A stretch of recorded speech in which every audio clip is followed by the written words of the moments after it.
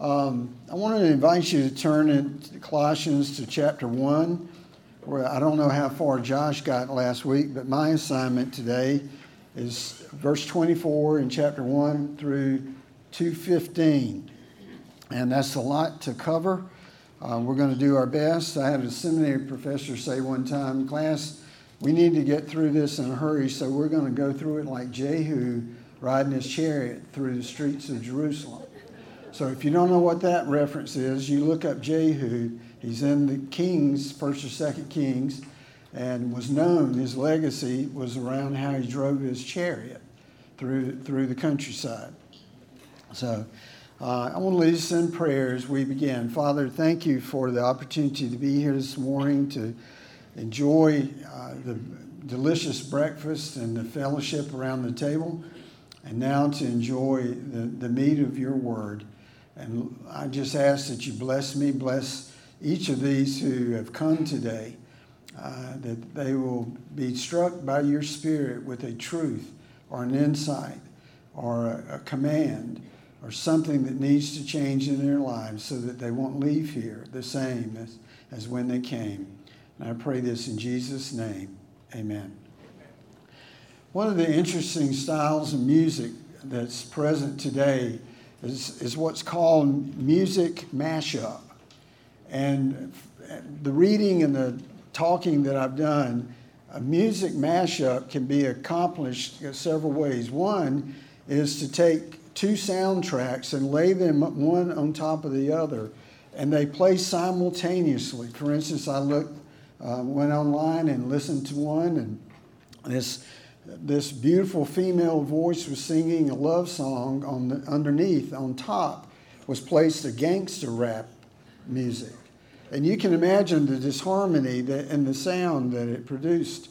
But then, as well, it's been explained to me that it's not like a medley where you sing one song and have a bridge or transition and you sing another song, that you weave the two songs together. Either way you go, you make a new song. Well, as I began to prepare this lesson, I began to think, it crossed my mind, that the Colossian church was effectively a theological mashup.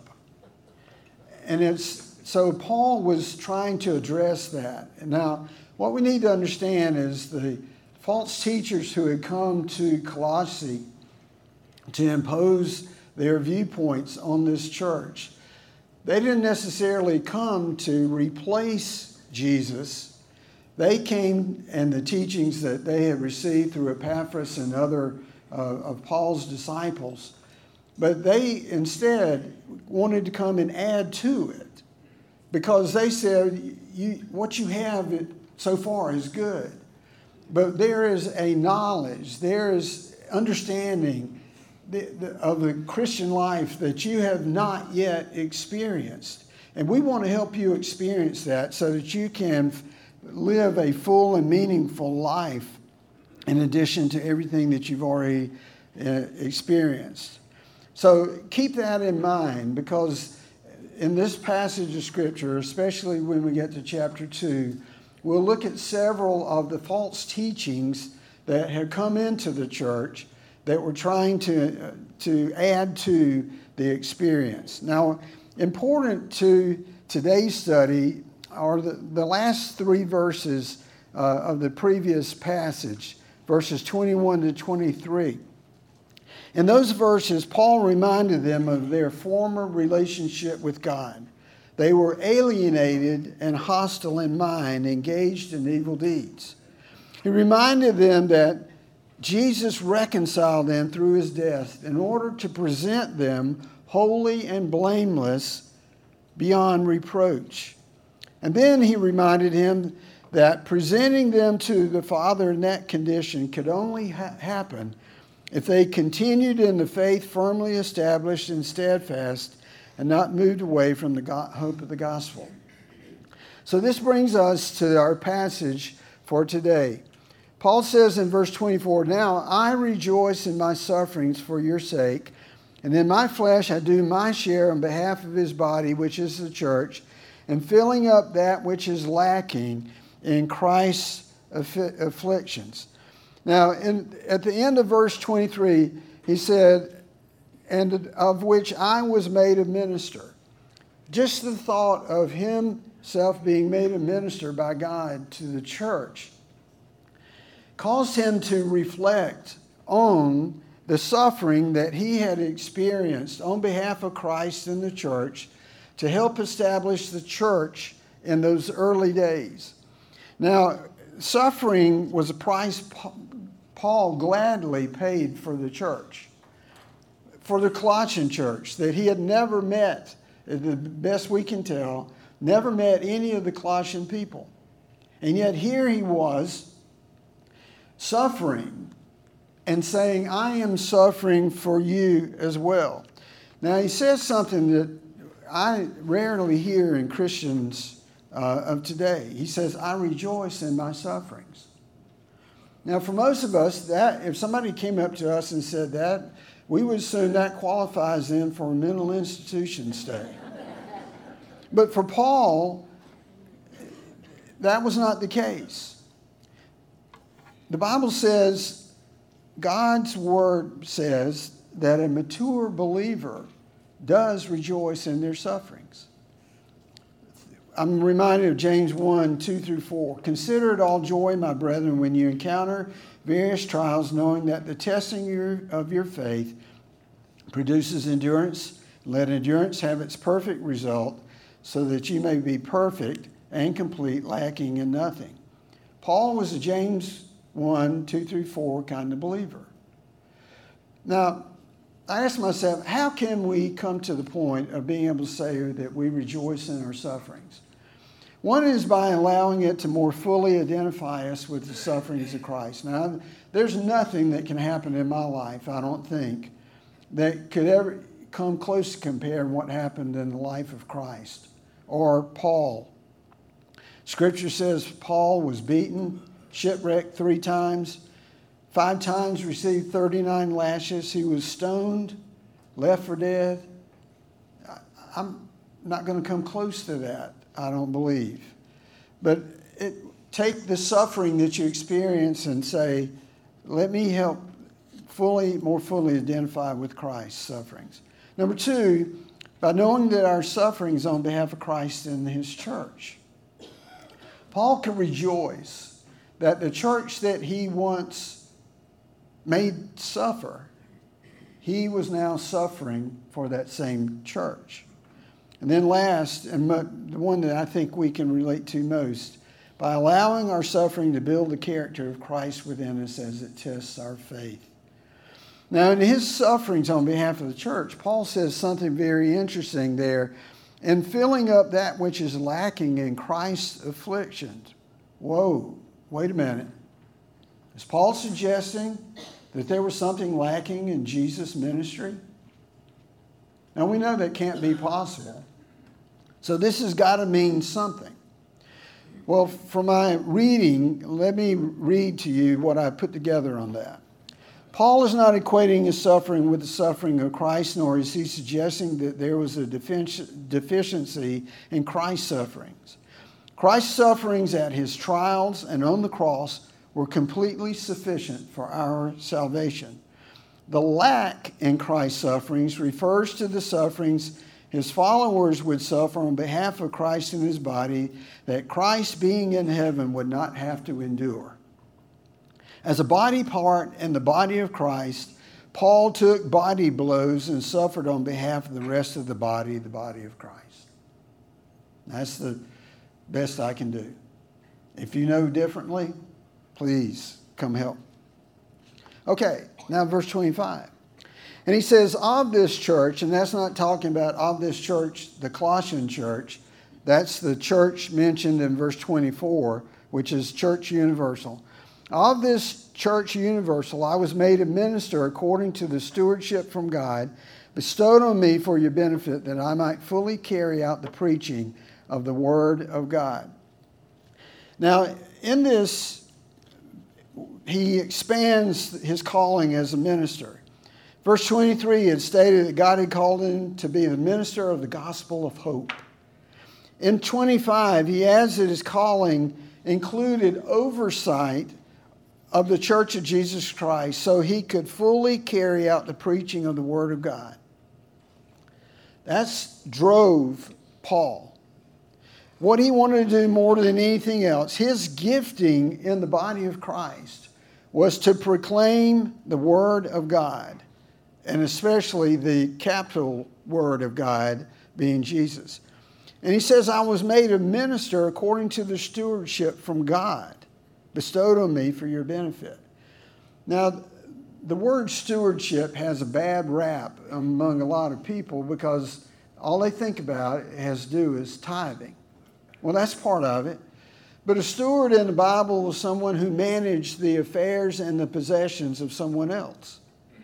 And so stewardship is the management of something that belongs to somebody else that they allow you to manage. Well, what we have to understand, God owns us. God owns everything in the world. And so for us to have anything, any spiritual gift, any talent, any emotion, any second of time, any possession, God has placed us in a management role over that. And so what we need to understand is stewardship is a good word. And Paul is saying that the stewardship that God had given him, the stewardship responsibilities, was to help manage the early church, including individual churches like the church at Colossae. In verse 26, Paul says, regarding preaching of the Word of God, that is, preaching the ministry which has been hidden from the past ages and generations, but has now been manifested to his saints.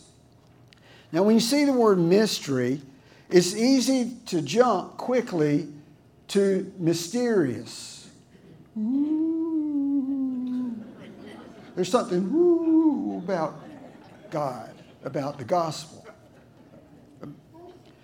Well, that word does not mean that here. Here it refers to a sacred secret once hidden from man, but now revealed to him by God. So what he's saying is, I have the privilege of preaching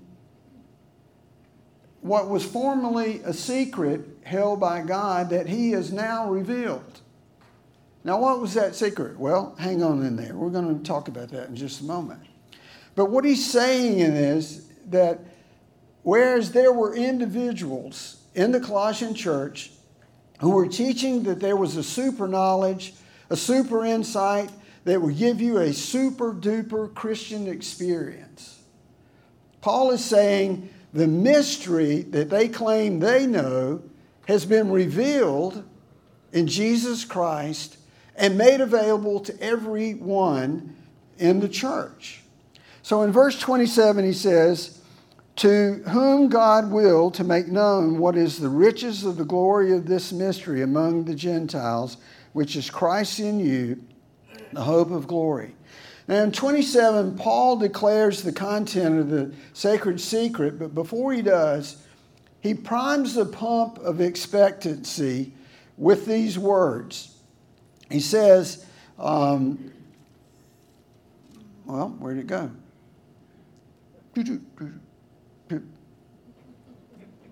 I have lost it. I am sorry. Anyway, what he does is he primes the pump by saying that it is a mystery which has been hidden in past, now available to saints, to whom God will to make known the riches of glory. And so what he's saying, he's speaking to the riches of God's glory. And what that reminded me of was Ephesians 1, 7 through 8. In him we have redemption through his blood, the forgiveness of our trespasses, according to the riches of his grace, which he lavished on us. God is not a cosmic cheapskate. God lavishes his gifts on us. And so then Paul reveals the great, full of God's riches mystery. And it is Christ in you. In other words, the salvation that comes from Christ being in you, the hope of glory, that is a guaranteed salvation throughout eternity in heaven. So the mystery was that until Jesus came, lived his life, died on the cross, and then was sacrificed for our benefit, that was the hidden secret. That it would be his Son coming to earth to die on the cross for our sins that would cause him to be the long-promised Messiah. And he says, and now it is being revealed to the Gentiles like we're living in Colossae. And so that's what he got to preach. That's what we get to preach. That's what we get to teach. That's what we get to witness to, is that God, through Jesus, has transformed our life and given us a guaranteed salvation throughout eternity.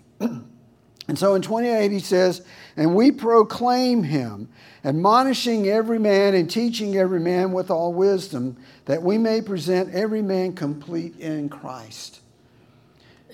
As part of Paul's calling and mission was to fully carry out the preaching of the Word of God. That's what we saw in verse 25. And so his number one priority was to proclaim Christ, to declare to one and all regarding the riches of God's glory that was available to all.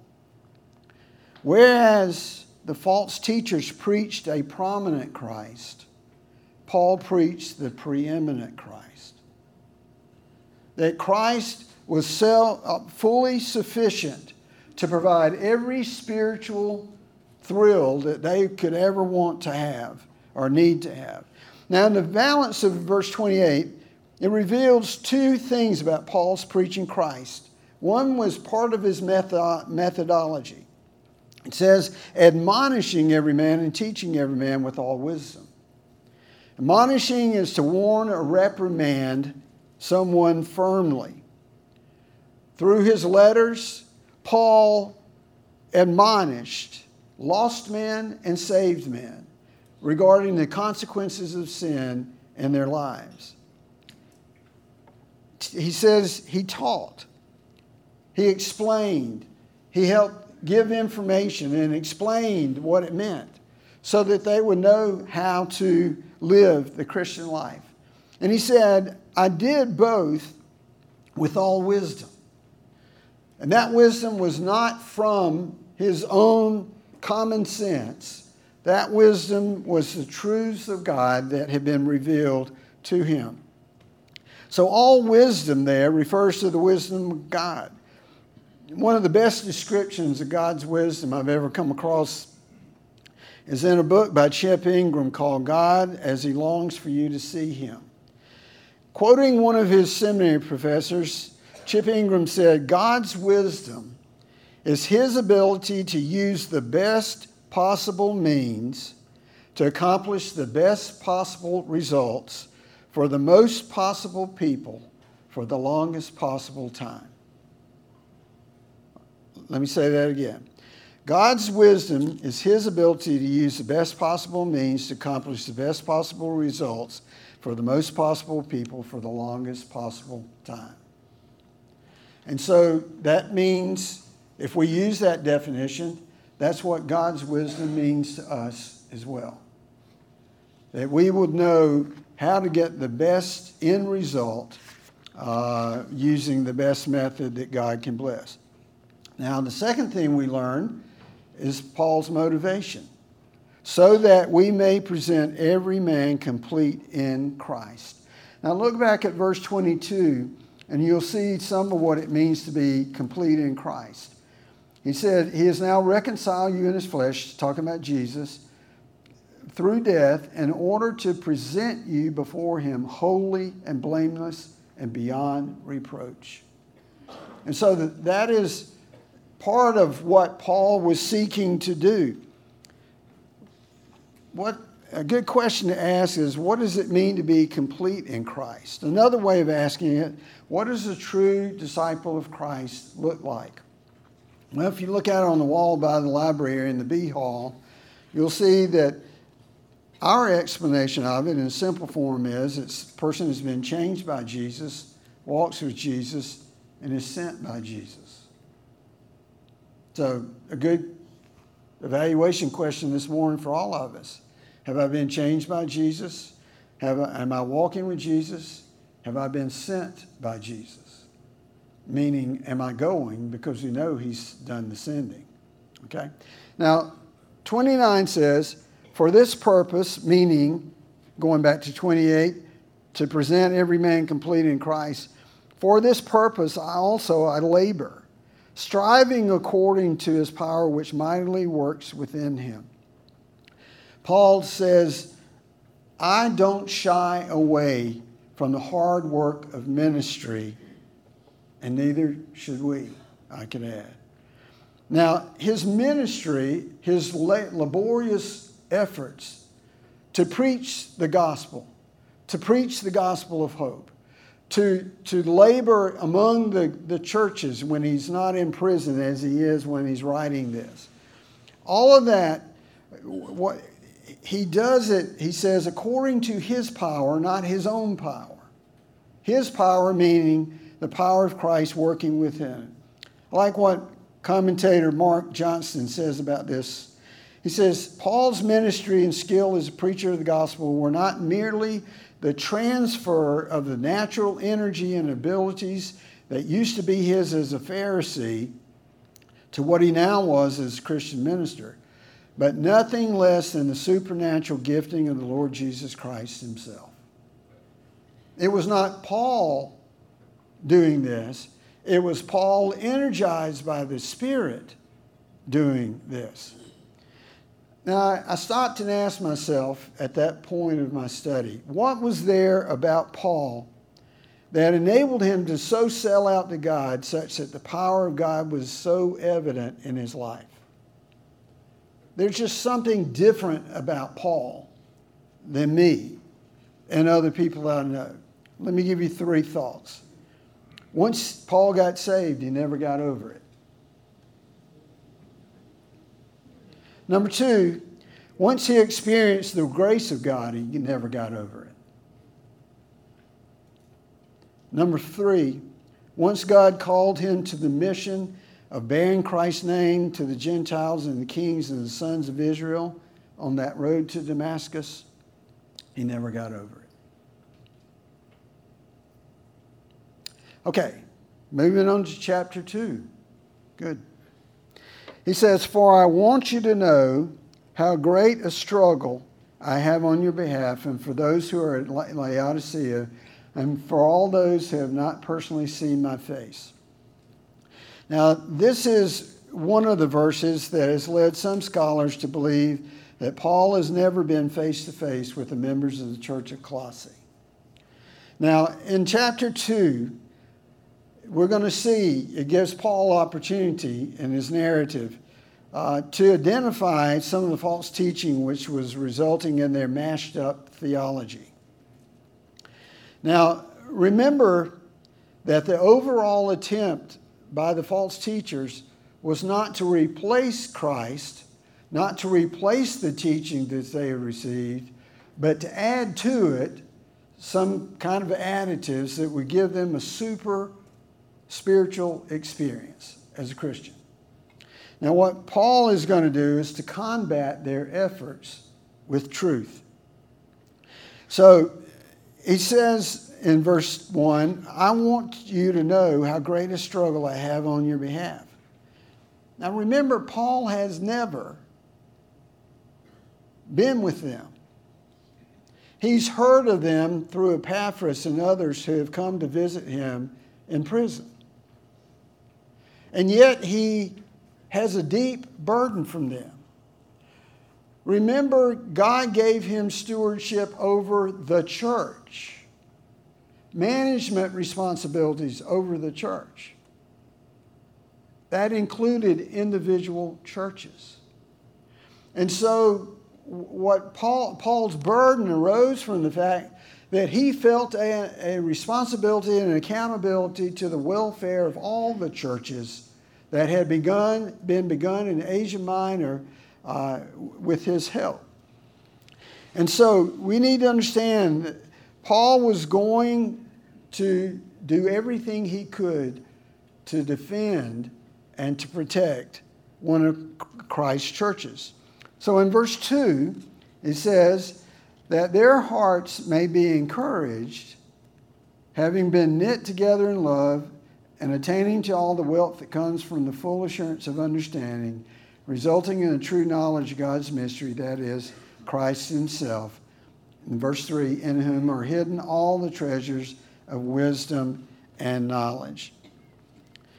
Now, in verse 2, Paul reveals the end results he's intending to achieve as a result of his labor and striving on their behalf. He wants to encourage their hearts to remain steadfast in their faith, to stand firm in the face of spiritual warfare. That word encouraged can also be translated comforted. It comes from the Greek parakaleo, which is the word in Greek that we get our word paraclete. And we know that the Holy Spirit is called that over in, I think it's the book of John. Literally, it means to call to one side, to come to one's aid, so that they are comforted and exhorted. So it's in the coming alongside of another person that they are encouraged to stand firm. So Paul is saying, I am standing with you. In spirit, I am there with you. Hold on, stay steadfast. Don't give in to the silky speaking voices of these false teachers. And so he says that this experience of encouragement will come from two things. It will come first from their experience of being knit together in love. Think about this word picture. The church is supposed to be like a multicolored, multi-patterned knitted sweater. Each strand of yarn standing on its own, but woven together in a beautiful tapestry of color. And so a common unyielding love for God and one another, along with an unyielding commitment to God to stay fast and to stay strong, would be what would bring them to experience the love and unity more than false teaching ever could. But also, he said, encouragement is going to come from understanding that true wealth is found not in riches, but in knowing and loving and serving God. So he says it would come from the experience of assurance, certainty, and confidence for living that comes from the full assurance of understanding, and which results in a true knowledge of God's mystery, that is Christ himself. Now, when Paul uses those words, understanding, true knowledge of God's mystery, he was probably using words that some of the false teachers used. And so by pointing to Christ as the source of true knowledge, true understanding, resulting in the encouragement that would come, Paul is saying that in Jesus and Jesus alone, you have everything you need as a believer, you Colossians. Okay, now in verse 3, he says this full assurance of understanding, true knowledge of God's mystery is all made possible by the fact that the treasures of wisdom and knowledge reside in Jesus. The treasure they were looking for in a Christian experience would only be available in Jesus. And this, I think, is the central truth in this passage that Paul is trying to drive home. You don't need anything more than you've already received in the person of Jesus Christ. In the teachings that we have given you, in tying the story from Genesis all the way through to the end of time, you don't need any more than what you are already giving. So everything we need in the Christian life is available in Jesus Christ. Now, verse 4, he says, I say this in order that no one may delude you with persuasive argument. Now, in this, Paul issues an outright warning regarding the false teachers and their teachings. And he says, I am coming to you, encouraging you, teaching you, admonishing you, so that you would not be deluded with persuasive argument. And Paul is expressing confidence in them that they have in place everything they need to resist these who are trying to delude them. And he knew the only way that they would walk away from their faith would be if someone deluded them. And verse 5, as you therefore have received Christ Jesus the Lord, so walk in him. Paul is about to get into some heavy admonition and teaching. First, he wants to affirm the Colossian believers regarding their good discipline and stability of their faith. Both of these attributes are worthy of pursuit in our lives as well.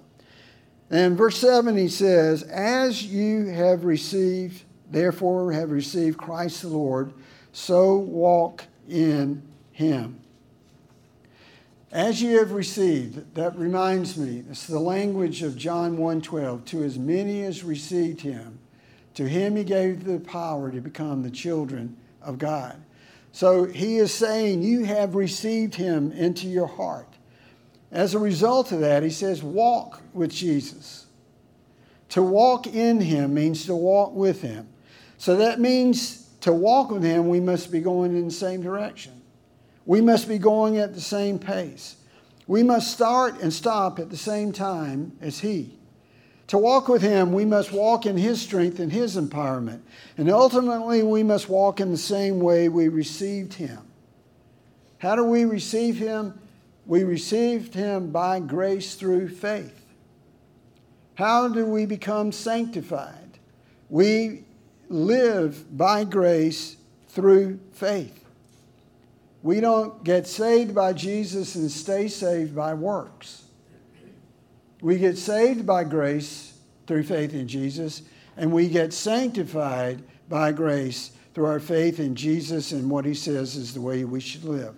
Now, in verse 7, Paul says, having been firmly rooted and now being built up in him and established in your faith, just as you were instructed and overflowing with gratitude. Now, what he identifies there is 4 traits of theirs that he's commending and that we should seek to have in our own lives. He said, first of all, firmly rooted in him. This is an agriculture term, and the verb form means a once and for all rooting, one-time experience. And the imagery that I got at that point was of a plant or a tree taproot going deep into the soil. This taproot is needed to hold the upper part of the tree or bush or whatever steady. And so I can envision at salvation a taproot going from our life into the life of Jesus to become rooted and firm so that we can hold steady. And then he says you are being built up in him, an architectural term meaning to build upon. And this brings us to the end of the Sermon on the Mount when Jesus said, build your life on a rock, not on the sand. And so obviously our life is to be built on Jesus. He said you're established in your faith, just as you were instructed. It means to be firm and secure and stable. And so Paul is declaring all of these positive traits that any Christian should seek to have in his or her life. But yet notice that he still warned them. And we need to take that to heart, that we should not become so desensitized to what we experience as a Christian to think that we are not, could not become a victim of false teaching if we don't stay with the truth. And then he says, overflowing with gratitude. Overflowing is a word that describes a river overflowing its banks. I thought of the numbers of times over my life that I've seen Cleveland Park flooded after severe rains. Well, that's the imagery here. It says, your lives are overflowing with gratitude. What does it take to be a person of gratitude? It takes a person with humility, and it takes a person who feels dependent upon other people instead of independent of other people. And so those are two qualities that are also attractive. Now, verse 8, it says, see to it that no one takes you captive through philosophy and empty deception, according to the tradition of men, according to the elementary principles of the world, rather than according to Christ. Now, in that verse, you see three of the possible methods that the false teachers were using to try to lay down or merge in to their Christian teaching they've already experienced to give this super duper religious experience. Paul says these are some of the things that could capture you if you're not careful. Philosophy and empty deception. We don't know if Paul is referring to the Greeks' love of philosophy or if he's seeing this as the people claiming this super knowledge, a deeper knowledge for spiritual things. It doesn't really matter, but what he's saying is if we depend upon the philosophy of the world instead of truths according to Christ, we can become victims of false teaching. He said the traditions of men could be part of the trap. These teachers would defend themselves on one hand by saying, we're not teaching anything new. We're teaching what has been handed down to us throughout the ages. So what's the big deal? And then he refers to the elementary principles of the world. Elementary comes from the Greek word that stoicheia, which was used to describe the letters of the alphabet being written in order. In other words, the very basics of grammar start with the alphabet. And they would claim that we are using simply the elementary principles of the world to reinforce the experience we're promising. Now, two possible interpretations of what Paul meant by this. Some see it as referring to the demonic powers and principalities over which the false teachers claimed to have dominion. They were possibly claiming that there are principalities out there of darkness and we can manage them. Others see Paul speaking facetiously here. And what we mean by that is Paul was saying, here the false teachers claim to have new super duper teachings that lead to great enlightenment, but all of it is nothing more than what we have already known about life. And as one commentator said, just ABC stuff. Nothing of importance. But then he says, understand how you recognize the fact that it's not true is you put it up against Christ. He says it's not according to Christ. So we should look to Christ for our truth. Now, the end of the chapter, the end of the passage that I've been assigned, verses 9 through 15, Paul seizes the opportunity to proclaim all the treasures we have in Christ. He does so to show Colossians and us why that we have everything we need for spiritual enlightenment in relationship to Jesus. Verse 9, it says, for in him all the fullness of the deity dwells in bodily form. When Jesus walked on the earth, God walked on the earth because Jesus is God. And so he's reinforcing, look at the words, all fullness dwells. He's saying you don't need anything else, Colossians. And then in verse 10, he says, in him you have been made complete. You've been made whole. What Paul was preaching to accomplish, in essence, has already occurred. They just needed to live it in their lives. He says he is the head over rule and authority. He is Lord. Has authority over all of life, every person in life. How could there be anything lacking in him if he is that? Verse 11, and in him you are also circumcised with the circumcision made without hands, and the removal of the body of flesh by the circumcision of Christ. Some commentators suspect that there was not necessarily the legalist group that had invaded Galatian church that caused the problems there by suggesting that everybody had to be circumcised to be a believer. There doesn't seem to be that element present in the Colossian church. So some have suggested that maybe what they were suggesting was a voluntary circumcision that would elevate their commitment and dedication and give them this super duper spiritual experience that the false teachers promised. Now what Paul is saying is you've already experienced the only circumcision that you need. You experienced it through the fleshly spirit that you have being circumcised by Jesus Christ. Now he goes on to say, if you want something to pin your hat on, look at verse 12. Pin it on baptism.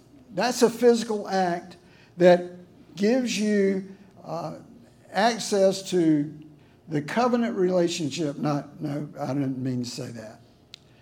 Baptism allows you to proclaim the covenant relationship that you already have with Christ. He says, having been buried with him in baptism, in which you were also raised up with him through faith in the working of God, who raised him from the dead.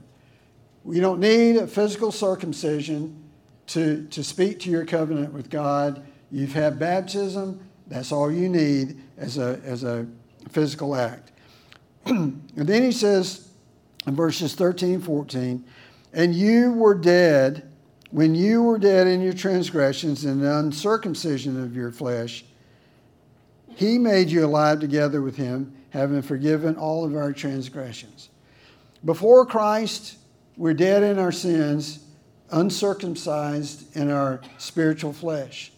After Christ, made alive together with him, all of our transgressions forgiven. Now in verses 14, he uses the imagery of the crucifixion, of Roman crucifixion, but also referring to Jesus' crucifixion. In what way? You remember when Jesus proclaimed, "It is finished," on the cross. That is the Greek word tetelestai. Tetelestai literally means it is finished. Now, it was also used in the legal world on contracts, on documents, on invoices, that when it had been completed, they stamped tetelestai on it to say it has been paid in full. And that sometimes would be posted on the cross. You know, they listed their crimes, and then it would be written tetelestai, that the crime had been paid in full through that crucifixion. And so the picture, the imagery here is that when all of our sin is listed, Jesus nails it to the cross and writes tetelestai across it. Paid in full. There's nothing else needed to pay for your salvation. And then he comes to verse 15, uses another imagery out of the Roman culture, and that's the imagery of the Roman triumph. This is when a Roman general would come into Rome with all of his captives walking naked behind him and parading them through the streets of Rome in triumph. Now read verse 15. When he had disarmed the rulers and authorities, he made a public display of them, having triumphed over them through him. And so that refers to Satan and his demons. Now let me wrap it up. 4 quick points of application. You and I always need to be extra cautious in discerning what is biblical and what is not. What is true truth, especially in our day when our culture assigns the responsibility of deciding what is truth on the individual. Truth is up to the individual in our culture. We know better, but That's the reality. Number two, we should be biblically influenced before we're ever culturally or traditionally influenced. In other words, our worldview should be unashamedly Christian before it's ever cultural or traditional. Number three, just like the Jews made circumcision to be their ticket to heaven, people today can make their baptism their ticket to heaven. We need to help people understand you don't get saved by baptism. You get saved by your faith in Jesus Christ. And last, the role of the church is to do all we can to present every man complete in Christ. That is what making disciples is all about. Let's pray. Father, thank you for the opportunity to explore this passage of Scripture. Lord, help us to realize that there are false teachers among us in our culture. Don't know of any in our church, but help us to understand that through all the media that we are surrounded with, it's very easy for the false teaching to slip into our hearts and say, well, that makes sense to me, without ever taking the time to compare it to what is biblical and what is not. I pray that the attributes that Paul praised in this passage, we will adopt in our lives. The passages or the attitudes and the actions that he condemns, I pray that we will avoid. Bless us throughout the rest of this day. In Jesus' name I pray. Amen. You're dismissed.